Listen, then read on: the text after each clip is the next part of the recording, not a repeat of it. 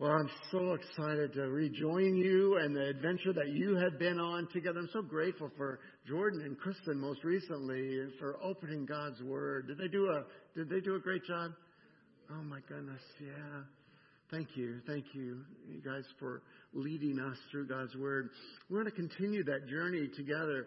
And to be honest with you, as we look at the passage that we are approaching today, we realize there's no way that we're going to be able to embrace it all today. So we're going to spend 2 weeks focusing on this very special journey that Jesus invited his disciples. You can read about this particular portion of it in Matthew chapter 16. I invite you to open your phones, to open your Bibles. I think we'll have the scripture on the screen for you as well.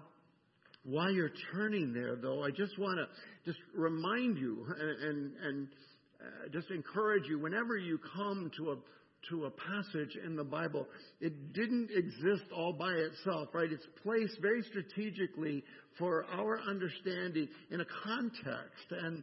And the context includes the passages that we have been studying together. It includes 2 chapters ago in Matthew 14, Jesus walking on the waters. But it includes a conflict in this case today. A conflict between the traditions that people understood God to be a part of, the people groups that claim to follow Jesus, the non-believers who are watching from the outside and taking their cues, and then especially it includes Jesus. So as we approach Matthew 16 especially, we've seen that Jesus has been transforming lives, and the word of transform lives is a powerful word.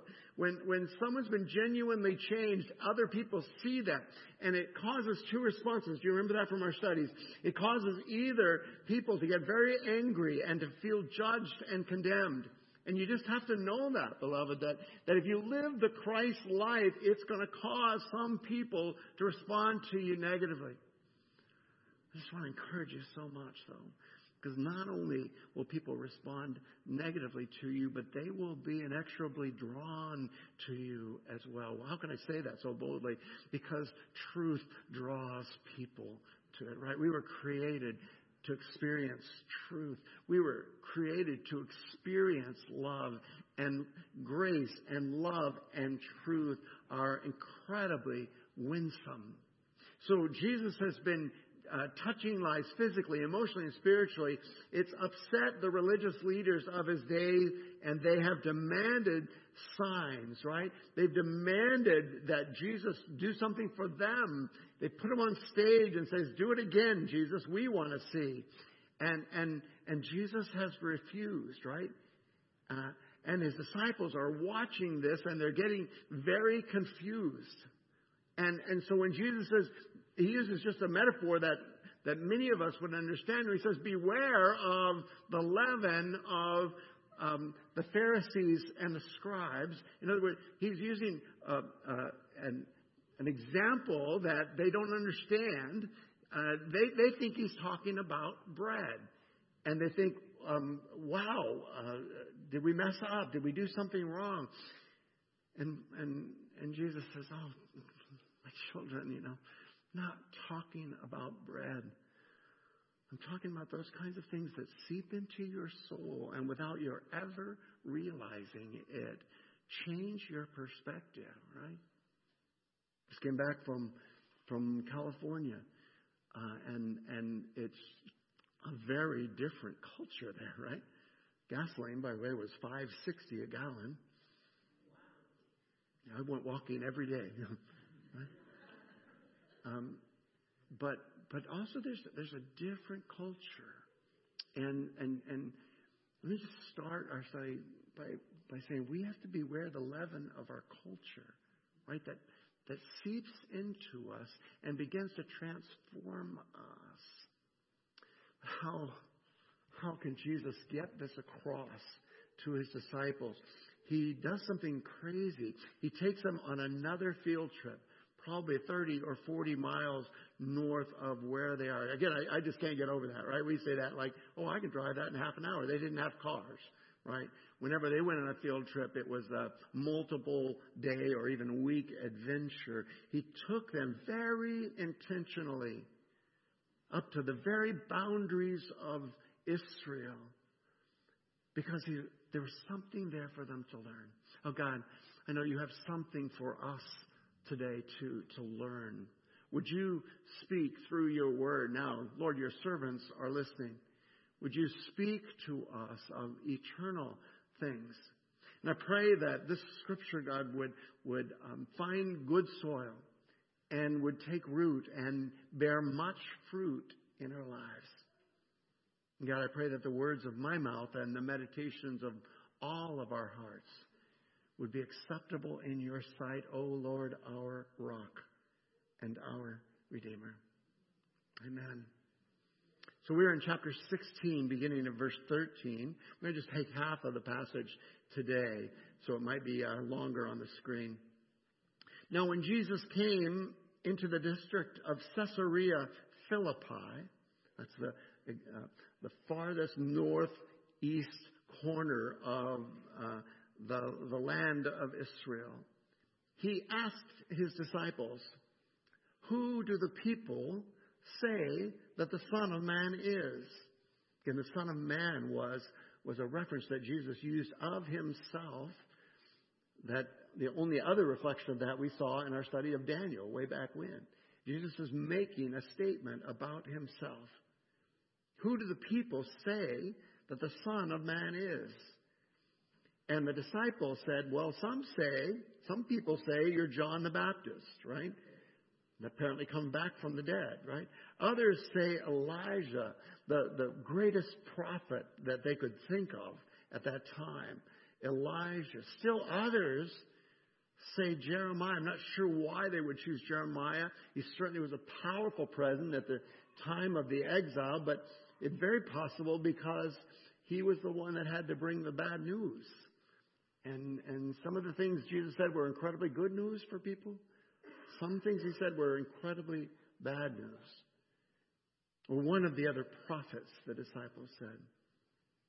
I have to imagine, as I just picture that scene, that them kind of chuckling, how could they get it so wrong, right? And about that time, I realized how many times I've gotten it so wrong about who Jesus is and who he came to be. But Jesus says, who do you say that I am? He's using the plural, you right here. Who do you, all of you disciples, who do you say that I am? It doesn't say it right here in verse 16, but you have to imagine there was a little pregnant pause right there because this is an important question, right? And Peter, Simon Peter replied, "You are the Christ." It's that Greek word for the Hebrew word Messiah, the Son of the living God. And Jesus answered him, "Blessed are you, Simon, son of Jonah. For flesh and blood has not revealed this to you, but my Father who is in heaven." Simon, you just didn't figure that out on your own. My heavenly Father revealed that to you. And I tell you that you, Shimon, the Hebrew way of saying Simon, you are Peter. And he uses a very particular word for little stone. He uses the word Petros. You are a chip off the old block, right? You are a rock, Peter. And then he says, on this rock, and he uses now a different word. It's a completely different word. It sounds like Petros, Petra, but it's a completely different word in the original languages. It means you are the bedrock. You are a cliff, an outcropping. You are, excuse me, he's the rock. On this outcropping, on this bedrock, I'm going to build my church. The reason I'm emphasizing this so much is because this passage has been interpreted 1,000 different ways in our culture and since the time of Jesus. It's really important to know what it actually said. You are a chip off the old block, but on this bedrock, on this outcrop, on this cliff, I will build my church. One of the 2 times Jesus uses the word church himself. I will build my ecclesia, the called out group of people who will fulfill my purpose. And Peter, the gates of hell will not prevail against it. I will give you the keys of the kingdom of heaven. And whatever you bind on earth shall be bound in heaven. And whatever you loose on earth shall be loosed in heaven. Then he strictly charged the disciples to tell no one that he is the Christ. The very word of God. Oh my goodness, thanks be to God. Hey, this is another one of those passages that we have seen so many times, and each time God has given us some precious little gift, and it's so tempting, isn't it, to take that little gift of understanding that He gave us and kind of just nurture that and to begin to believe that that's all there is in this passage, right? But the beauty of God's Word is that it always has more for us. And so I pray that no matter what treasures you currently have gathered from this passage, that your heart would be open to the treasures that He would give you today, right now. Well, having just come off of a 2-week journey back to, in a very real sense, back to my very familiar town. When Dad retired from the Air Force in 1969, we moved to Ventura. It was a sovereign thing. There's 5 places he could have gone. God led him to Ventura, and I went to middle school and high school there in Ventura. Have you ever gone back to a place where you haven't been for a long time, and it just smelled differently, right? And the smells prompted your memories, right? Every evening, Karen and I would go down about 5 o'clock. We would go down to the beach, and we would walk along the beach. And there's this smell in Ventura of salt and of fish, honestly, and it just this distinctive smell, and all these memories would come rushing back to me. I think Jesus intentionally moved His disciples to different places because not only were they hearing things there, but they were also experiencing them. It was a critical journey that His disciples had to go on, right? And I want to suggest to you that there's one critical journey every disciple of Jesus must take, and it's this one. We've been building for this for weeks. It's this journey right here. It's a journey that helps you determine what you understand about Jesus. It's a journey to Caesarea Philippi. Let me just remind you, so many of you have studied this. So many of you have been blessed by people like Ray Vanderland who have taught so powerfully about this passage. The Bama study looks deeply at this passage as well. For those of you who might not be quite as familiar, Caesarea Philippi is at the very northwest corner of Israel. It's right on the boundary of the nation of Israel and Syria. And all around it, on my right over here, let me do it this way, as you're going to see it. On my right over here are the Bashan Heights, and they there's up hills rising up on the right. Over here, slightly to our left, is this gorgeous snow-covered Mount Hermon, and at the foot of Mount Hermon are 5 different springs that become the headwaters of the Jordan River. Now go back in time with me. Water is life, right? If you're in an arid environment, water is life. And so from the very beginning, people would venerate sources of water, right? And it would become fresh running water would become almost an idol for people. And there was this place with Mount Hermon here, the Bashan Heights over here. There was this massive Petra, this massive outcropping of stone right here. And down here in the lower left corner, there was this cave. And at the time of Jesus, from that cave sprung up all this water. I was looking at pictures of this just a couple of days ago. It's amazing the amount of water that is coming out from this cave. Well, people had goofed around with that cave. They tried in Jesus' time to find the bottom of it. The way they did that was by sounding. They would, every 10 feet or something of a rope, they would tie something so they could count off like they did when they were testing how deep the lake was. And they went and they went and they went and they could not find the bottom of this thing. And so it became very easy for them to begin to think that this was the very portal to the underworld. This was, here comes, the gate of hell, right? And so all of these cultures began to venerate this site, right? They began to build idol worshiping temples. They began to build temples and carve niches in this thing. So all across this wall now, all in front of us for 50 or 60 yards are all these niches carved out of the stone where people put their idols. They put the deepest, the symbols of the deepest desires of their hearts there, and they worshiped there, right? Even to this day, right?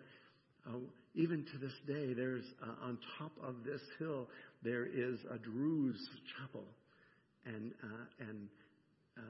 a cult worship center still on this place, right? Why did Jesus bring them to this place, right? Why did he take his disciples on this long journey to this place?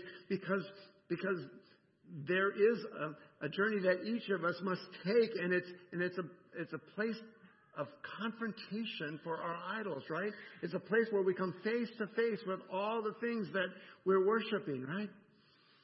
Again, if you looked in my window last night, and you'd have seen this strange glow. You'd have seen this face looking attentively at this glow in the corner, right, for an extended period of time. And you thought, man, that guy's worshiping something, right? Periodically, I would have jumped up with shouts of joy, right? And periodically, I would have fallen to my knees in lament, right? In my case, over basketball, right? But easy to understand how idols slip into our lives.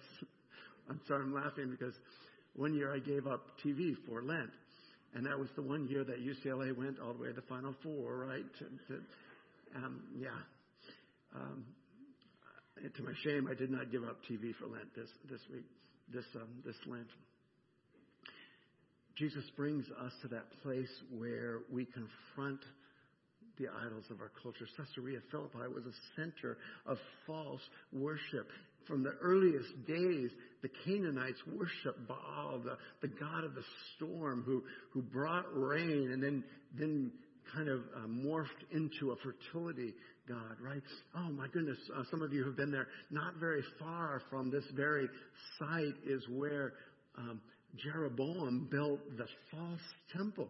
He didn't want people going down and worshiping Yahweh in Jerusalem, so he built a false temple there. And you can stand right there on the place where they sacrificed to a false god, the people of Israel. So right here is the location of Israel's rebellion, right? Right here in this place, there was a temple to the Greek god Pan. I'm not even going to say anything about this because it is so horrific. It is so horrific.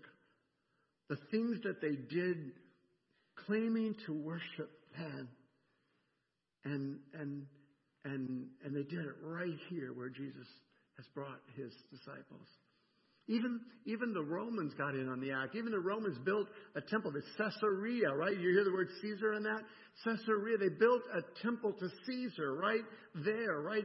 So there's all these idols of their culture represented right before them, and it's here that Jesus says, "Who do the people say that I am?" Right? Am I just another one of these? Right? Or is this something different? So he brought his disciples to a place of confrontation with their idols. But he also brought them to a place of challenge to their comfort. And this is important for us because we have to confront the idols that have subtly crept into our lives, whether they be health or whether they be education, whether they be financial security or even relationships, children and family, right? But not only did they confront their idols, they also were challenged to confront their comfort.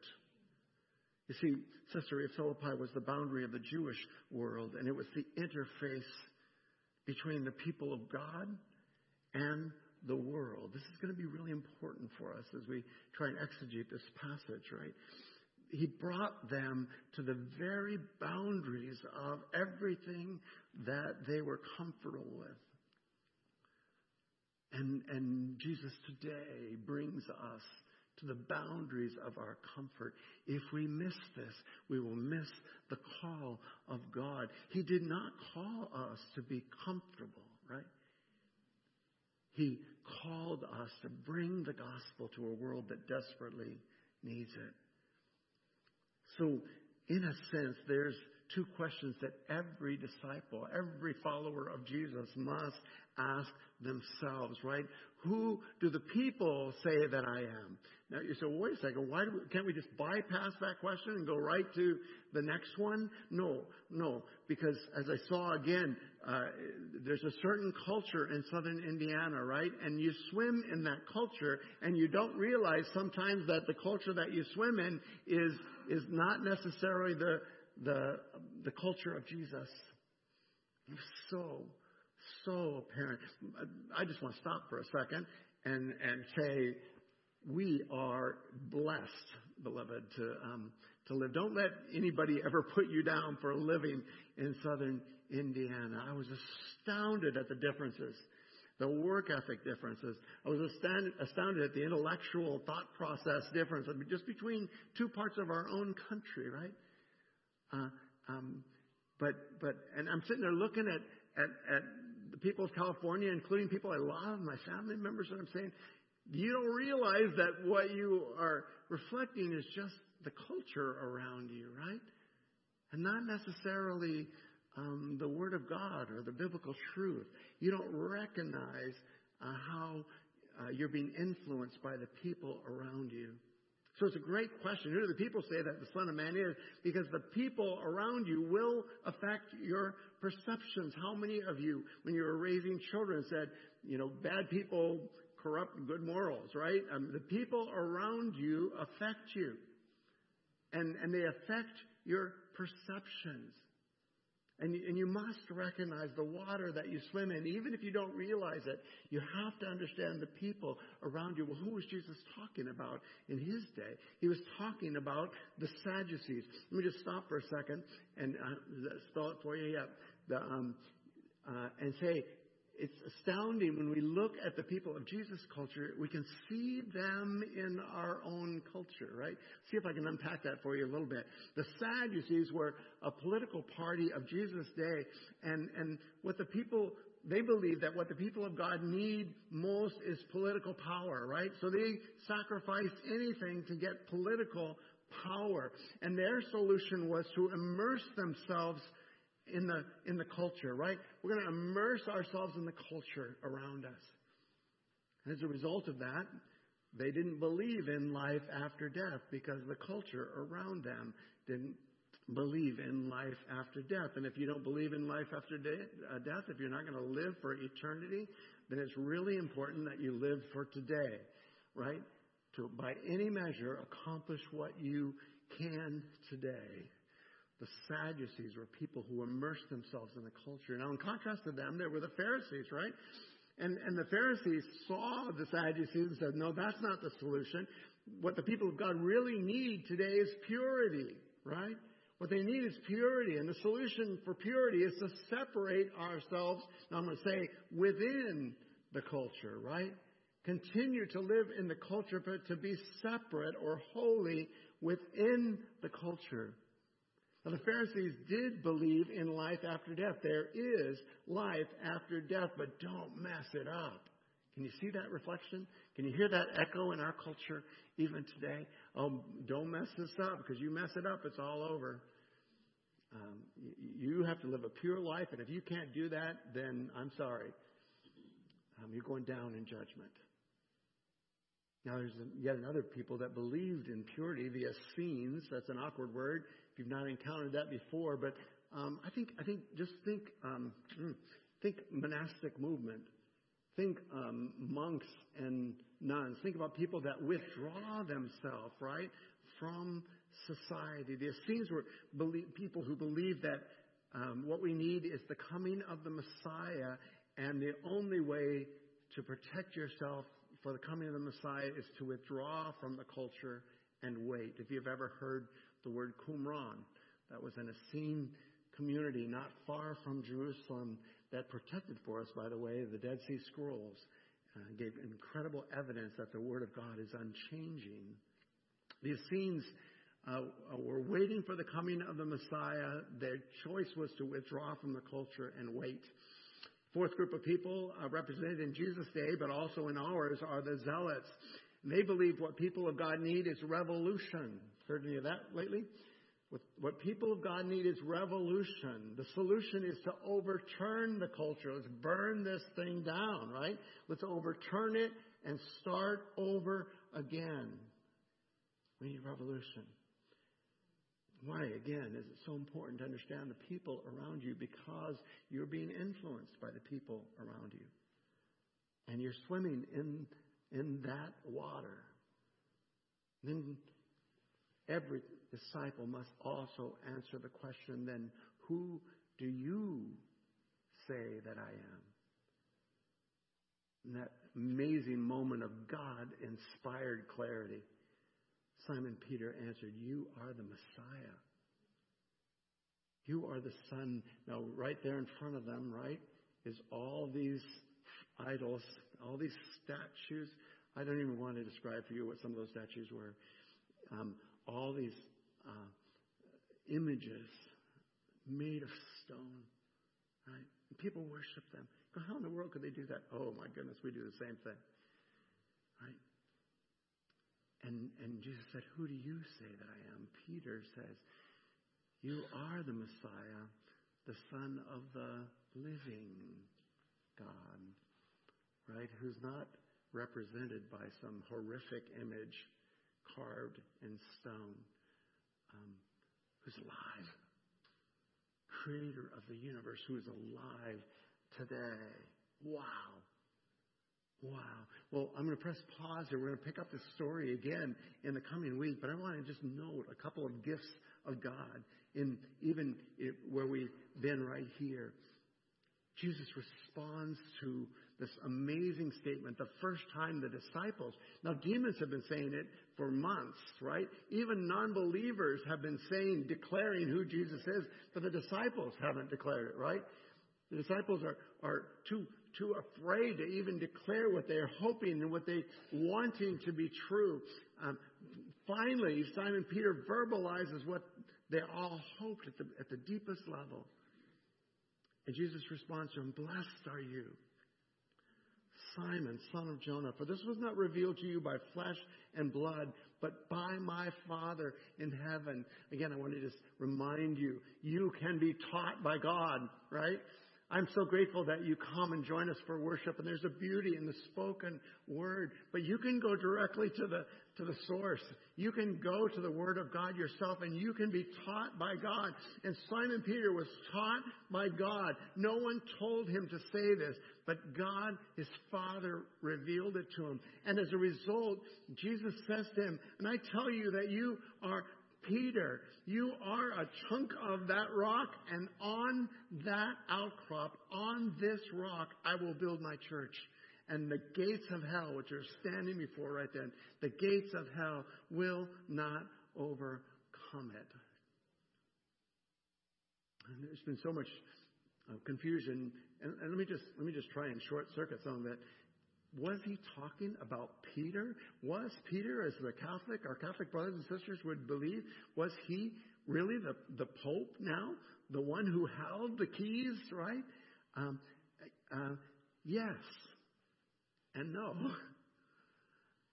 He was, as a follower of Jesus, given that amazing privilege. That whatever he loosed would be loosed in heaven. Whatever he bound would be bound in heaven. Peter, by the way, was the first person to recognize who Jesus was among the Jews. He was the first person to take the gospel to the Samaritans. He was the first person to take the gospel to the Gentiles. 3 different passages in Acts. He indeed was, yes.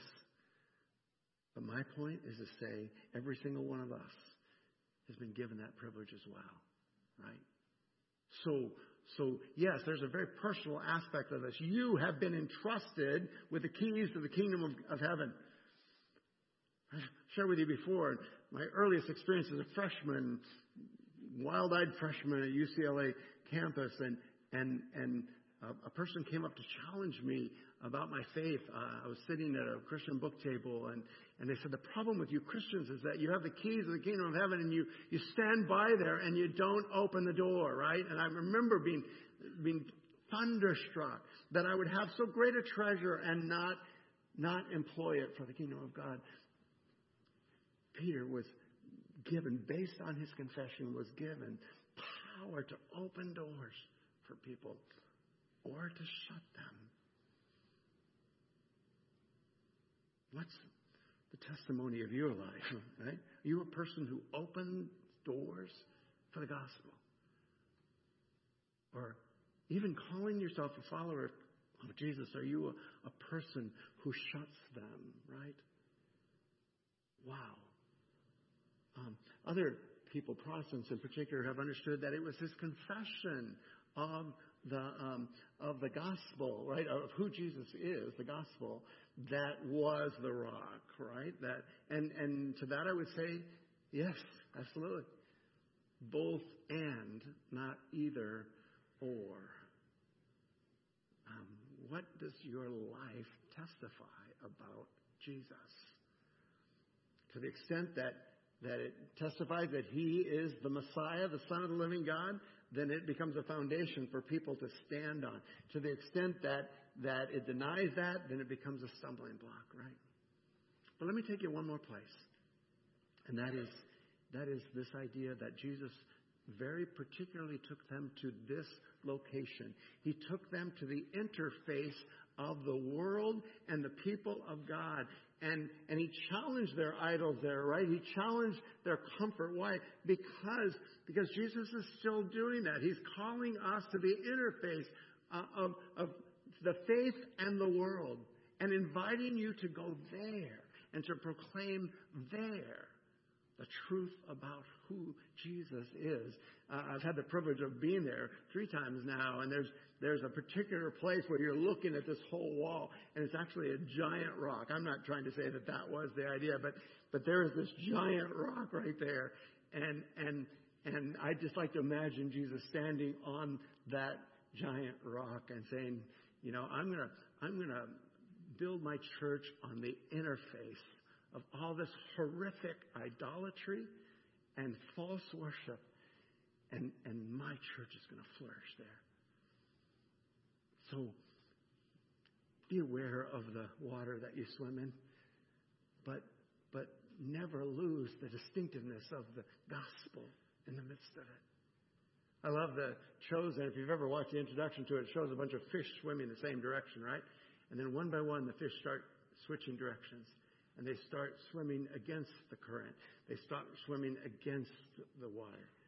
God is inviting you to the interface of faith and the world and inviting you to swim against the culture. What gifts does he give us for this journey? Come on up, worship team. They're laughing because they all stand up when it's time for me to finish preaching. It's the gift of faith in Jesus Christ, right? Ephesians 2:8-9 says, it's by grace that you have been saved through faith. And this, not of yourselves. It's the gift of God, not by works, so that no one can boast, right? God is offering you the gift of faith. How do you know? How do you know that you have faith in God? Well, He helps us understand in that passage that was our memory verse, Romans 8 and 9, the Word is near you. It's in your mouth and it's in your heart. That is the word of faith that we are proclaiming. If you confess with your mouth Jesus is Lord, if you say that out loud, if you believe in your heart that God raised Jesus from the dead, the validation of everything that He said and did, you will be saved. Right? You can know this. You can know this. Oh, I wish I could tell you some of the beautiful stories of saints who have genuinely wrestled with this truth. It's still happening. It's still continuing today. Right? This is the Word of God. If you say out loud, because if you say out something out loud, then you know whether you believe it or not. You can deceive other people, but you cannot deceive your own soul. Right? If you say Jesus is Lord with your mouth, if you believe in your heart that God raised Him from the dead, then you shall be saved. Right?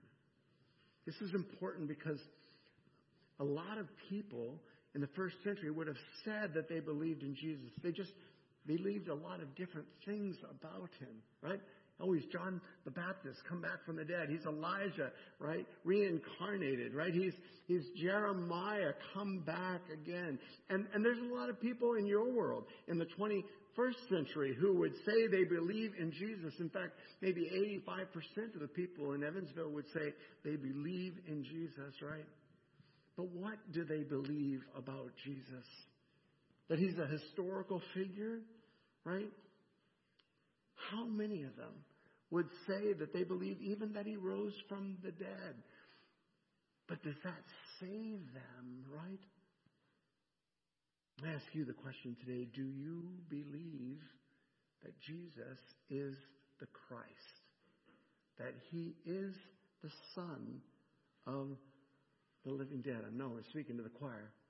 I know what most of you will say as a result. But the question of who exactly is the Jesus you believe in is the crux of the question, right? Not what you believe about Jesus, but who do you say that He is? Follow this for a second. If you think that Jesus had good ideas, then you'll listen to what He says every once in a while. If you think that He was a good teacher, then you will follow Him like you would a good teacher. If you think that Jesus was just a good example, then you'll follow His example, right? But if you believe that Jesus is the promised Messiah who came to the earth to save us from our sins, to conquer sin and death, to reign and rule over all as Lord, then that changes everything about the way that you live. I want to invite you today to think deeply about who you say that Jesus is. And maybe, just maybe, God would allow you to see the water that you're swimming in. He would allow you to have your heart broken by the people who are drowning in a culture that does not know who Jesus is. Maybe, just maybe, God will allow you to fall not at the feet of all these idols, but the feet of the Son of the living God. Maybe God would allow you to say with us today, I believe you are the Christ, the Son of the living God. I believe that you're worthy of our worship.